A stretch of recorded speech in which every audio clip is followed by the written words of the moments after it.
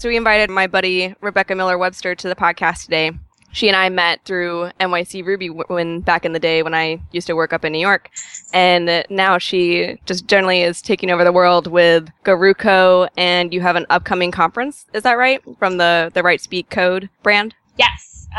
So I founded Write Speak Code, which is a conference for women developers all about teaching the skills to become thought leaders, conference speakers, and open source contributors. So we did our first 3-day conference last year in New York, and we're doing a 1-day workshop on like owning your expertise and just generally becoming more confident in your knowledge and experience in New York on September 13th, and possibly in Chicago and San Francisco this fall. And then we're going to have a 3-day conference in the spring of 2015. Oh, wow. Have you sold out of New York yet? That's a good question. It's a free conference, so I'm sort of like keeping an eye on the numbers and trying to decide like what percentage of people will not show up. Exactly, the deadly no-show rate. Yeah, exactly. So I think we're like 75-80% there. Mm-hmm. All right, great. So there's still, it's kind of nice. I thought it would sell out in 5 seconds. So I know some people from Philadelphia who are going because, I mean, a free conference is kind of I had a roommate whose motto that I adopted was, if it's free, take two. So yeah, I love free things. Don't and we stickers. All? And stickers. I love stickers. Especially stickers. Mm-hmm. So is the 1-day workshop kind of like a compressed version of the 3-day conference, or is it different? It sort of. So like the 3-day conference, the first day was like Write Day, which was about like thought leadership and owning your expertise. And then the second day was on speaking, and the third day was on open source contributing. So the 1-day workshop is like mostly the Write Day, and then we're going to do like a little bit of speaking and open source, like sort of just like intro, how does the CFP process work? And then how do you find projects that you might be interested in? Awesome. Yeah. So this Write Speak Code conference seems really cool. Is it something you're looking to expand to like other, like more cities, or is it kind of like a nationwide thing once a year? Well, it's happened once so far. So, we're definitely open to expanding. Basically, like all of the organizers, we're in New York and have been in New York. So that's why we've done it in New York. It just makes it a little easier. But We've had people come in from like San Francisco and Florida and Atlanta. Although I would say like primarily the audience was New York. I definitely would like it to be bigger, whether that's like having multiple conferences or like moving it around each year. I'm not really sure. So like I said, I'm looking into doing the 1-day free workshop in Chicago and San Francisco in the next couple months. So hopefully that'll be a way to sort of spread it out a little bit. So how did you make the jump of wanting to do a conference and actually doing it? Because it's a lot of work and it seems very intimidating. Yeah, it is a lot of work. First of all, I think you have to be kind of stupid to do it. There's some level of I don't know, it's like doing a startup to some degree. You're kind of of course I can do this. And then it's a lot of work and you're crazy, but then it happens and it's amazing. Write Speak Code kind of came about because, there's been big conversations about the number of women speaking at conferences and contributing to open source. And I sort of wanted to do those things, but wasn't really sure how to. And so I basically created it because I wanted it. And really, I sort of sent a late night email to a couple women developers in New York, Vanessa Hurst, Chris Wu, and Rachel Ober, and was like, hey, I have this crazy idea. What do you think? And it was right before the holidays and no one really responded. So I was like, that's it. I don't want to do it myself.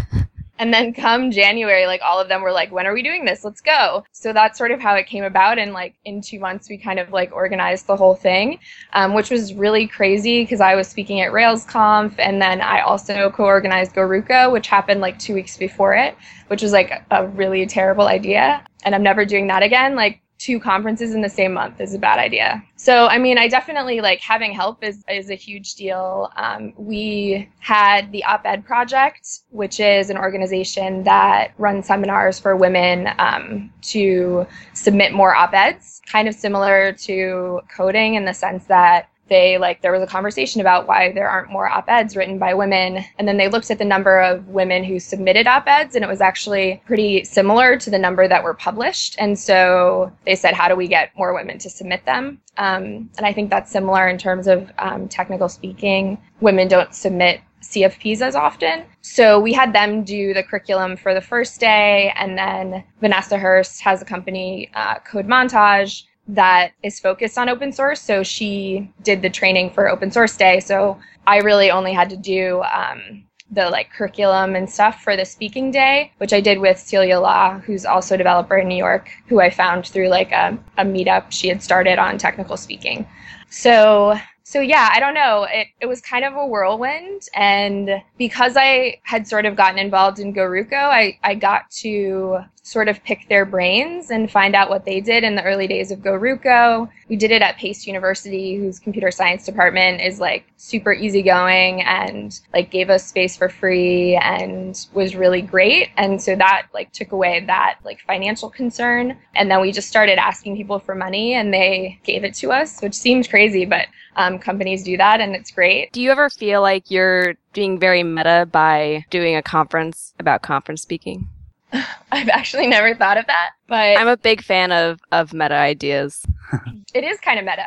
Actually, the biggest challenge we have is like, it's sort of a conference, but it's not like everybody just talks at you the whole time. It's really more like workshops. They end up giving a talk at the end of the speak day, and they end up making a contribution, submitting a pull request for open source projects at the end of the day. So I was really focused on like action-oriented things, but yeah, I guess it's like a conference about speaking at conferences where you get to speak at that conference. So it's maybe like even another level of meta.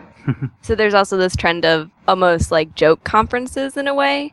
Yeah. So do you remember DHTML Conf earlier this year? It was in the JavaScript world, but it was for fans of DHTML. And now, since I was in Minneapolis for Midwest JS, I met some people who are trying to organize Notepad Conf for fans of Notepad EXE. Is it called Notepad EXE Conf? It is Notepad Conf, Justin, if you want to get it right. So there's a Kickstarter if you want to kickstart Notepad Conf. Nice, that's pretty awesome. Yeah. So in the speak day, does everybody speak at the end? Or is it some people?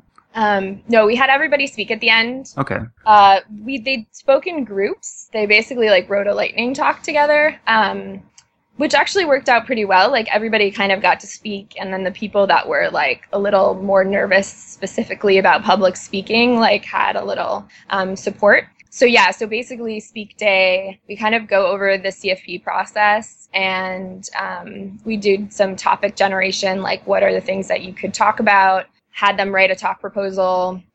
We brought in conference organizers who kind of gave them feedback on their talk proposals. And then they basically like created a presentation in the afternoon and gave it. It was a little crazy. It's a little crazy if you think about it. Yeah, you don't even have to think about it to think it's crazy. It sounds great though. Like if everybody's speaking, then it makes it probably less nerve-wracking to speak yourself. Yeah, that was the hope. And like the audience is a little bit smaller. Yeah, it was interesting. I mean, some people were like, I wanted to speak in front of everybody. And some people were like, I was so happy that I didn't. I could like speak for 1 minute in front of like a smaller group of people. But I think that's how we're going to do it, like for the time being. Also, logistically, it's really hard to get a lot of people speaking and not have that like take up the entire afternoon. Yeah.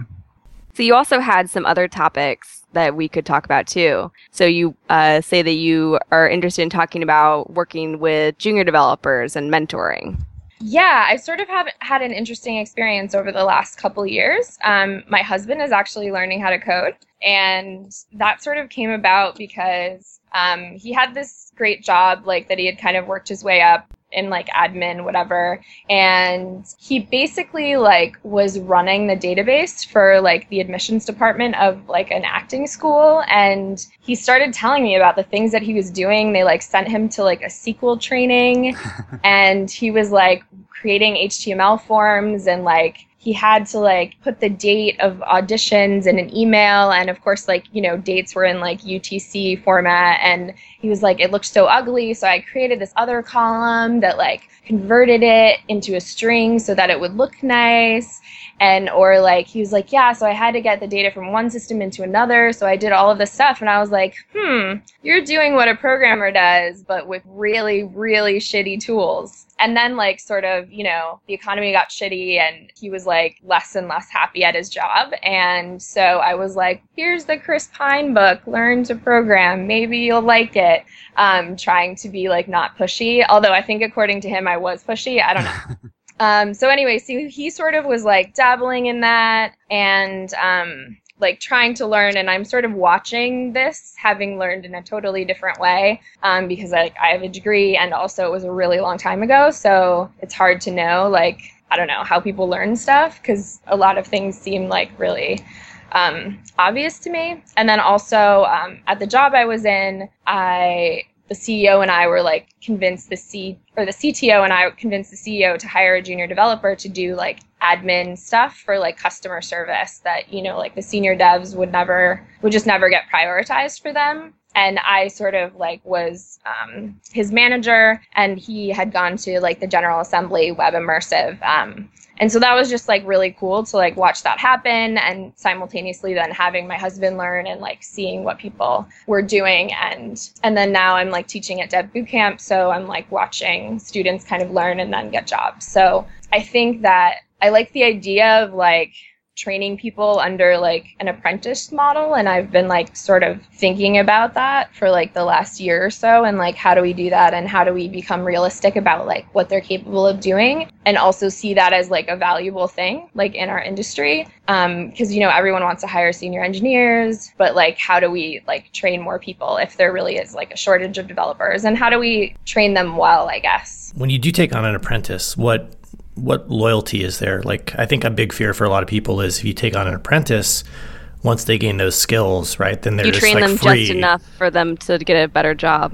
Right, they're free to go wherever. I think that's what people are afraid of, yeah. Oh, really? Interesting. I mean, to be fair, I do know people who have literally gotten trained in new skills and then left immediately once they got that new skill. No, but I think if you are a company that, you know, But values training your people and yeah, and we talked about this when we talked about continuous learning, that it's the what if we spend all this money training people and they leave, and then what if we don't and they don't? Yeah, they stay.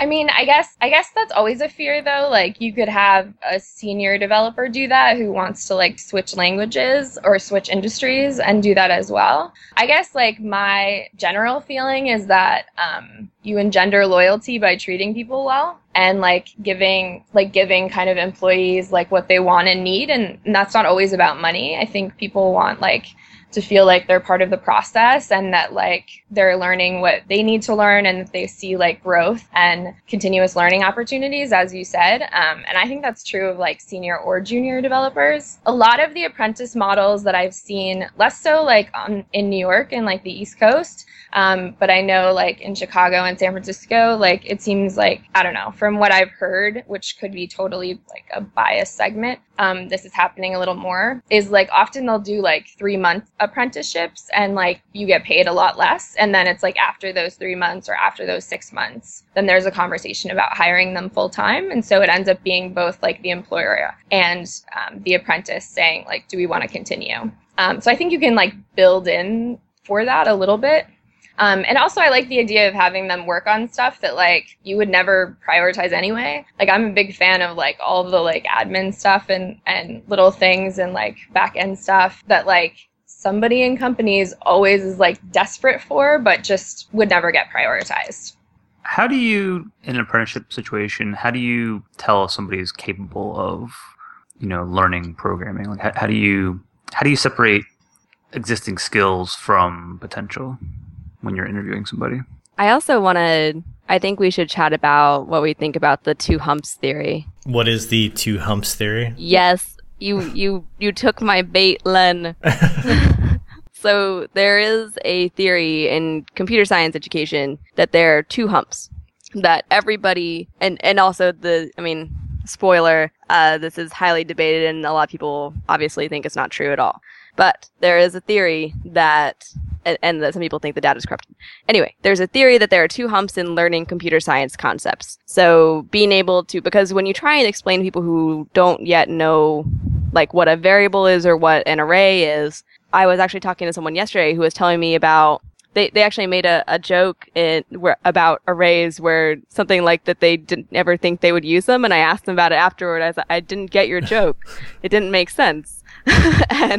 And he said that he was just making the joke because when he was first learning about arrays, he got really frustrated and was like, there was no useful case for arrays, which I think is really funny because the idea that there is no such thing in the world as an ordered set of data, that it's really hilarious to me. But anyways, the two humps is that they're pretty much everybody can get over the first hump. Like if you see a camel that has, the first two humps, like a big hump and little hump, something like that, or little hump, big hump, not sure. Anywho, you can get over the first one and then there's a valley, but then a lot of people can't get over the second one. That's the theory of the two humps. So what is the second one? I don't know what you would quantify it as. I think it's kind of maybe it's grokking some of those higher level concepts or like memory or something. I don't think it's specifically it is all kind of logical and conceptual. So the way they did this test is that they gave people a survey. For example, if you give someone an assignment statement, and in programming, we get used to the idea of assignment where the left side becomes the value of the right side. Yeah. But to a lot of people, that doesn't come off as intuitive or they don't pick up on it. And so that was kind of the two humps test. I guess, I wouldn't hire an apprentice who doesn't understand assignment. So like, I think I'm talking about people that are like a little bit further along. I don't know. I'm not saying everyone should be a programmer, but I have come to believe that like given the sort of right environment, anybody like and the desire to some degree, like anybody could learn to program. A lot of it is abstract thinking, but like we think abstractly in various ways. We just associate abstract thinking with sort of like math and computer science and engineering. And obviously it would take longer for some people than others, but I don't know, like, I don't think that like our brains are like fixed and like, I could never understand this thing. I think, like the way that we teach it and the way that we approach it and the way that we're sort of socialized to think about things ends up mattering a lot. Like in teaching people to program, it's really interesting when we like look at algorithms and stuff, and people like, there are people that just have like a block about math. They're like, I'm not good at math. I could never do math. And so like they'll look at like, how do you write a sorting algorithm and associate that with math and not be able to do it? But if you can put it in a context of like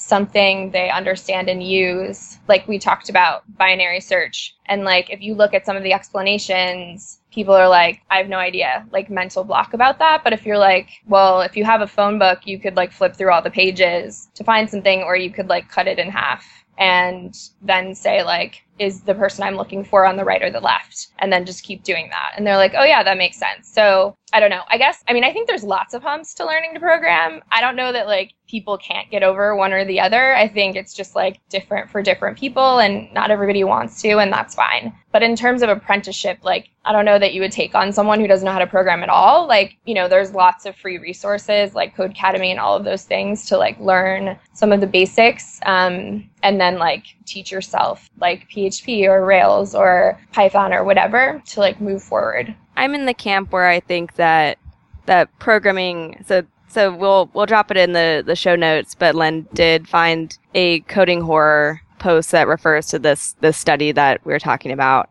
And but I think of coding almost as a future kind of literacy, because I'm semi-convinced that at one point in history people said, nah, not everyone can learn to read. Like some people just can't read. Yeah. And that seems awful and offensive to me because I love reading. Yeah. No, I agree with you. I think that there's like a level of basic understanding and knowledge that like there will be a point at which everyone like will think it's crazy if people don't know that. Although on the other hand, there are countries and places across the world where people don't learn to read. So that still even happens. Yeah, and it makes me very sad. Yeah, me too. Anyone have a pick-me-up from the sad that people can't read that we need to increase the literacy rate? So I guess maybe rephrasing the question, instead of being able to tell if someone could program, how do you find people that would be interested in programming that are not programming right now? I guess they seek you out? That's an interesting question. So I think about that too, of kind of what communities do we reach? Because I think it's a little bit of it too when you talk about the the very beginning of the pipeline that I think, say, code.org, those people are working on, is that these people don't even think of it as an option. And I talked to some people on another program before where we talked about actually that concept in general too, where, you know, a friend of my friend David Dylan Thomas is I hope I don't get his title wrong, but the funny part of it is that he's a content strategist, and that is something that did not exist. So you literally couldn't have fathomed doing it because it did not exist. So it's a logical problem in that how do you even introduce people to the idea of an entire field that, you know, when I was 5 years old, JavaScript did not exist. Yeah, I think that's like a really interesting question, and one that I think a lot about, because I think a lot about like diversity in tech. There's definitely like a digital divide in the sense that like what I've seen over the last couple of years is that the people that didn't have access to computers 10 years ago, whether that's maybe 10 years ago is too short, I don't know, 20 years ago or whatever, or as kids or whatever, whether that's because like they're older and they're switching careers, or often it's like a socioeconomic class issue, definitely have like a much harder time learning to program. And it's not really the concepts, it's the like, it's just like unfamiliarity. It's the added mental like overhead of like just using the computer. So I think there's some like level of like just basic like, you know, understanding what you can use like keyboard shortcuts for, and like being a quicker typer, all of those things like do tend to matter. And so I think there's some like base level of computer fundamentals that like people need. But outside of that, I think that one of the big things is that people don't realize how diverse the options are. Yeah, like content strategist. Yeah, exactly. I run this like sexism workshop at Dev Camp, and one of the things that I talk about in order to get like the, you know, predominantly male group to like think about the ways that stereotypes like really actually do affect your life is thinking about what the stereotype of a programmer is. And like, you know, a lot of them will say like, oh, they sit in a basement by themselves. That's what I thought it was. Or they're antisocial, or they would never get a date, or they're like really good at math, or they were a prodigy, and how there's this like box of what it means to be a programmer. And that's like, I know like maybe one person who maybe sort of fits all of those things. And the reality is, in my experience, I work a lot with other people. I have to like communicate a lot. And I like definitely don't sit in a basement. And I definitely didn't know I was going to be a programmer when I was in high school. And so I just like, if we could, and I think code.org is trying to do this to some degree, but like if we could like show people programming in various industries, I think using languages is hard because people don't really like understand the differences or that those exist, but just like the diverse options in terms of what your day-to-day would look like, and what like how you would interact with other people, and all of those sorts of like things around being a programmer. Young girls in particular start thinking about like the day-to-day experience of their job, and using that to determine how they would answer like what you would do when you grow up at like 12. So I think like to some degree it's presenting like all of the options that you have as a programmer, and making people realize that they could do this in various ways and combine it with other interests. I'd actually like to go back to that other question that you asked, though, which is like, how do you know that someone will like learn quickly in an apprenticeship? Yeah. I think that I actually think like, you know, obviously we do like pairing interviews are very common and things like that. But one thing that isn't actually intuitive to people is like, or it's intuitive to us because we've been doing it a long time, but like when you come across a problem, like whether you're getting an error or you're just not quite sure how to do it, like how do you like figure that out? And like that seems really intuitive to us, but like it's not actually intuitive to other people, and different people have sort of different approaches. So I sort of think of it in a couple ways. There's like, you know, going into like an interactive shell and just like experimenting with stuff, looking at documentation and being able to read it, or like Googling and looking at Stack Overflow or tutorials and then being able to apply that to what you're doing, and then also being able to like read error messages. And so I think you can sort of, instead of looking so much at exactly what they're doing, thinking about watching sort of their approach to solving problems and whether they're sort of effective or they're just sort of kind of like,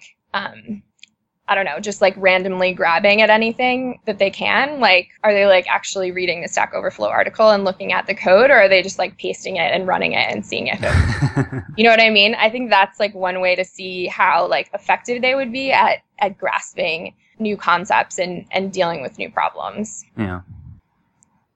If someone doesn't have that, though, how would you go about teaching it to them? I think it's sort of like making them aware of what the strategies are and like what they should be doing. And I think there's like two ends of the spectrum. There's like the people that just like sort of try a bunch of shit until it works. And then there are the people that are like so cautious they have to read like every single article before they'll even like try to type any code.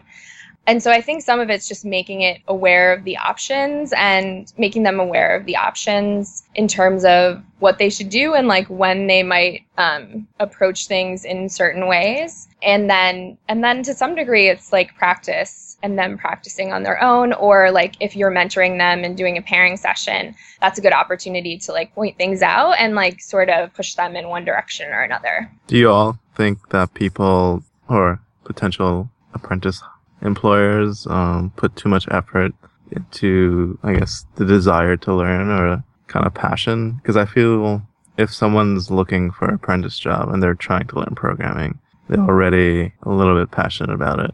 And if they aren't in the future, they'll just take themselves out the game instead of, I feel like it'll happen naturally if they're not into it. And folks kind of focus a lot of attention on, does this person show enthusiasm to learn? I feel like if they're already trying to learn and they're not showing it, then maybe like they're a little burned out and they need some motivation.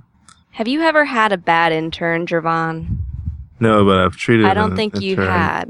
Badly. Oh, that's not nice. I've actually had like not badly not in that good way. interns. It's like we had one. He just stayed like we so weren't prepared. and you know it's one of those things though where I think it just doesn't hurt that bad to have a not very good intern, and a lot of it does end up being on the place. So if we didn't have time to actually set up like a mentoring situation very well.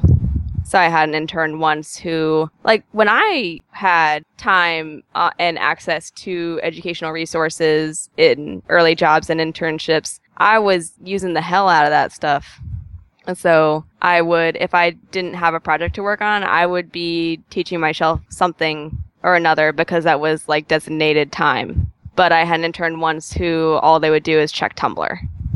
And it really bothered me to see someone waste that opportunity. I've also had an intern before in a situation where they did have all the mentorship help and everything, and it was through a great program. And then I inherited their work after they left, and what they had said they had did was not what they had done. And it was, but the thing is, it's not a very expensive situation in that luckily I could reframe expectations and say, actually, this is not done at all, and I'm going to have to completely do it over because absolutely nothing of value was done. And please don't hire that person. But that's as far as it goes. It's not, they don't have like a black spot on them if that was just, I don't know, maybe they were a sophomore or something and it was their first internship and they just didn't know anything and didn't ask for help when they should have. But I have had bad interns. Yeah. I mean, I agree with you, Pam. I think I think you can structure like an internship or an apprenticeship or a junior developer situation in a way where like there's a much lower cost if things don't work out. I also think I'm always a little skeptical of the passion and enthusiasm argument because I think it's often like misused, and I think it's often used to sort of like reinforce, I don't know, like those stereotypes about a programmer. I think I get what you're getting at, that it's used to, it's kind of, I recently saw yet another article about hiring where some person who's hired 10 people in the past is, positioning themselves as the hiring expert and saying that the number one thing is cultural fit. Yeah. And the thing is, if you always hire for only cultural fit, then you will only hire people who don't have any new ideas and won't challenge you. Right. And I think it like tends to particularly harm women and underrepresented groups for various reasons. But like, you know, like I saw Camille Fournier, who's the VP of Engineering at Rent the Runway, give a talk, and or I think I saw her video from Bang Bang Con, and one of the things that she says, the talk is on like how do you kind of stay in love with programming, but one of the things she said is like you don't have to do side projects. Obviously, like you want to keep learning, but people do that in different ways, and we shouldn't assume that because everybody like creates an app that you can see for everything and they spend like 100% of their time on programming that they're not passionate and they're not enthusiastic. And in some ways, being able to like have other interests and like synthesize ideas from outside into what you're doing that's different, like that's where innovation comes about. And then also I mean, diverse teams tend to make better decisions, as you mentioned, Pam, because like they'll challenge you and they'll come with new ideas, but that isn't free. And so sometimes that means that like people aren't gonna agree, or they might like butt heads a little bit. And we shouldn't think of that as like a bad thing. I mean, obviously, like if someone's just like a straight up asshole, then like that's different. But if people like, you know, care about, you know, what they're doing in their craft and using good practices, and or they care about the product or whatever, like it's not a bad thing to sometimes have like tensions and disagreements, because it helps everyone and like the product and everyone's code become better. I was just about to ask you about your blog post last week. Thoughts on team tension? Yeah, which is basically saying I just said. Yep. I think there's like a couple things. I think that we like I said, obviously you don't want to like have one person who's like an asshole and everybody hates them. But I think sometimes, especially with the cultural fit argument, we put a lot of emphasis on like people always agreeing. And I think that I don't necessarily think that's good. I think sometimes like there's good reason to debate. Like you should have debates if you like are going to decide to like bring in a totally new technology, or like change your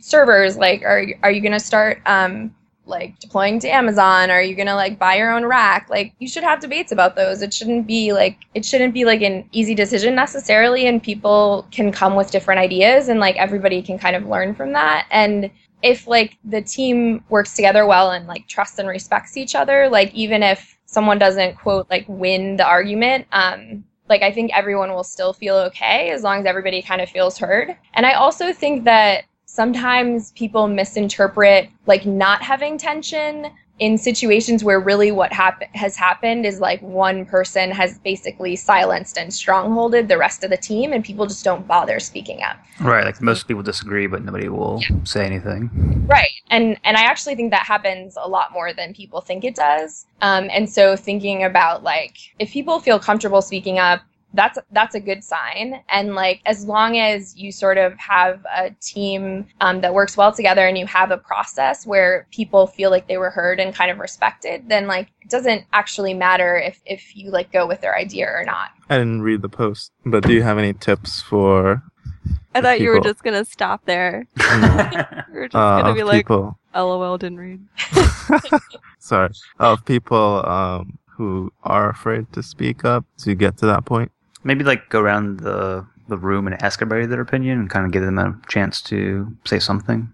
Yeah, absolutely. I think, I mean, to some degree, like you have to have like, whether it's a team lead or just like a facilitator, like if someone feels silenced, then like to some degree, someone who has sort of like power over the group who could like open that up needs to sort of step in and say like this is important in order to shift that power dynamic. But in terms of like making sure that people are heard, yeah, like I definitely think, you know, going around and letting everyone sort of like express like their opinion or their thoughts on a topic before you sort of like respond and start debating things is a really good way to start the conversation. And then I also think having a process for like making a decision, like at the end of the day, like, are we going to sort of like vote on it, or like, is a team going to vote on it, or is it sort of like, which I actually think benevolent dictatorship. Benevolent dictatorship, exactly. Yeah, is the team going to vote on it, or like at the end of the day, if it's a tie, is it someone's decision? I think also can be helpful for like how that decision gets made. I also think we tend to confuse like inaction is still an action. You know what I mean? Like if you don't decide, if you don't do anything, then someone or whoever is like responsible for that feature or whatever it is just going to make a decision. And so like at some point you have to decide, and you either decide as a team or like one person ends up deciding. And so not stepping away from that situation if there's a debate, and like having a clear process for like how to make a decision. Is it the responsibility of the person that's scared to speak up to like go to the team lead and talk about it? Or is it the team lead's responsibility to kind of get the vibe of the room? I mean, I think ideally it's the team lead's responsibility. I think that, I mean, this is a tricky question for me because I think that, well, because obviously I care a lot about diversity, and like having a safe space where people feel like they can speak up is different for different people and tends to be affected by people's sort of socialization and experience in the world and like their social identity. And I think that on some level, the team lead has a responsibility to create a culture where people feel safe speaking up. Even if somebody's not speaking up, it's not hurting only them, it's hurting the entire team. So the entire team should be interested in encouraging them to hear their voice. Yeah, exactly. I mean, that said, if you're like in a situation and you don't feel like you can speak up and you feel comfortable with the team lead or maybe someone who like implicitly has sort of like a strong voice on the team, I think that you might be able to say like, hey, I don't feel like I can speak up. And that maybe not right away, like could help change the dynamic of the team. So I don't think it's the person who doesn't feel like they can speak up's responsibility, but I think that they may be able to help change the situation if there's someone like they feel safe with who has the potential to like help start that process or kickstart that process. Someone gave a talk, I believe, at Code and Explode in Portland a while ago, and I remember them linking to their video or their deck. And one of the things they said about a room of people is if you divide the number of minutes of for the meeting by the number of people, and some people are talking longer than those minutes, then you should think about kind of the importance of what you're talking about if you're taking more time than what would be a equitable fair share. That does depend on the topic, though. Not like if I was in a meeting where we're trying to figure out what our DevOps strategy is, I'm not really going to have an opinion.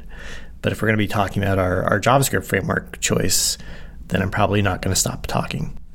But you might have an opinion about the deployment process if it affects you. Yeah, even if also, it's not your main concern. It also might be, then why are you in the meeting? If you don't have anything to contribute. True. Yeah, I mean, I think that feels like a little bit too rigid to me, but I totally get it. Yeah, it was more of a thought pattern than a rule. Yeah, totally. And I think one way is to like start with everyone doing it, and also like having a facilitator for the meeting who can sort of like make sure that if there's someone who's constantly interrupting people, that they like stop them and let like someone else talk, and like making space for like people who are maybe more introverted to like take a breath before they speak, and like make sure that like the same person isn't talking over and over again can like help flip that. Do we want to do picks? Sure. Do you have a pick, Pam? I shouldn't have brought it up. I'll go first. So my pick it's called Lambda Bubble Pop. So it's this website that Chris Eulinger made, chriseulinger.com. Put a link in the show notes. It's kind of hard to spell. But so it's essentially in Lisp or Clojure, or even like any programming language, there's like an order of operations. So it has a couple examples of, for instance, mapping a function called add1 over to a list of 1 through 5. And you click the bubble of like that entire expression, and then it goes to the next stage of what the computer would do in terms of breaking it up. And then you keep popping bubbles to see how the computation happens. So I thought it was a really great way of like understanding order of operations when a computer's parsing a program, and how S expressions work. So Lambda Bubble Pop. Jervon, do you have a pick? I do. Found this terminal theme maybe last week called Saturn Colors. That's very colorful. It's very pretty. It's by, I think, a guy called Pasquale. There'll be a link in the show notes to it. And then my music pick is a song called My Silver Lining by a band called First Aid Kit. Great song. So this week I'm going to pick the Overcast iOS app for listening to podcasts. I listen to a lot of podcasts, and this is just a pretty app. It's by Marco Arment, and it has a lot of sensible defaults. Like if you fast forward instead of going to the next track, you'll skip 45 seconds. So it's good for skipping past sponsors. Yeah, Overcast app. Rebecca, do you have a pick? Yes.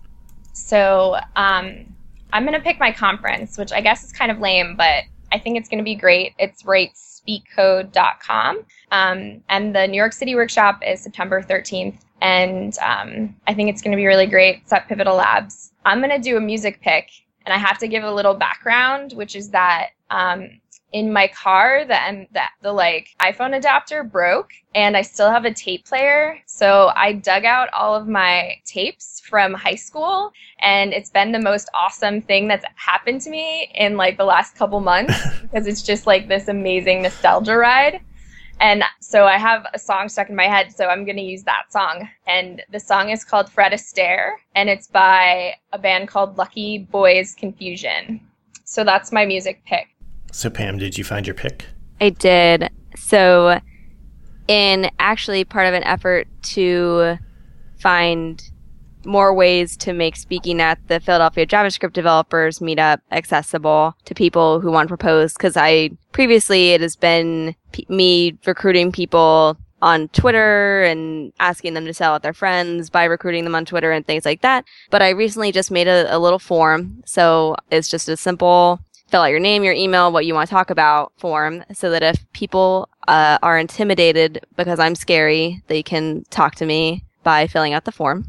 And then the other thing that is from my link list is Jafar Hussain, who's been giving this talk. His kind of talk for 2014 around the circuit has been on asynchronous JavaScript at Netflix, and talking about really the observer pattern is kind of what the core of it is about. There's a webinar through the ACM that's free, so anyone can watch it, which I believe is probably going to be the same talk that I saw earlier this year, and it's really good. So it's worth, and you can always register for the webinar, and then you'll get the video afterward.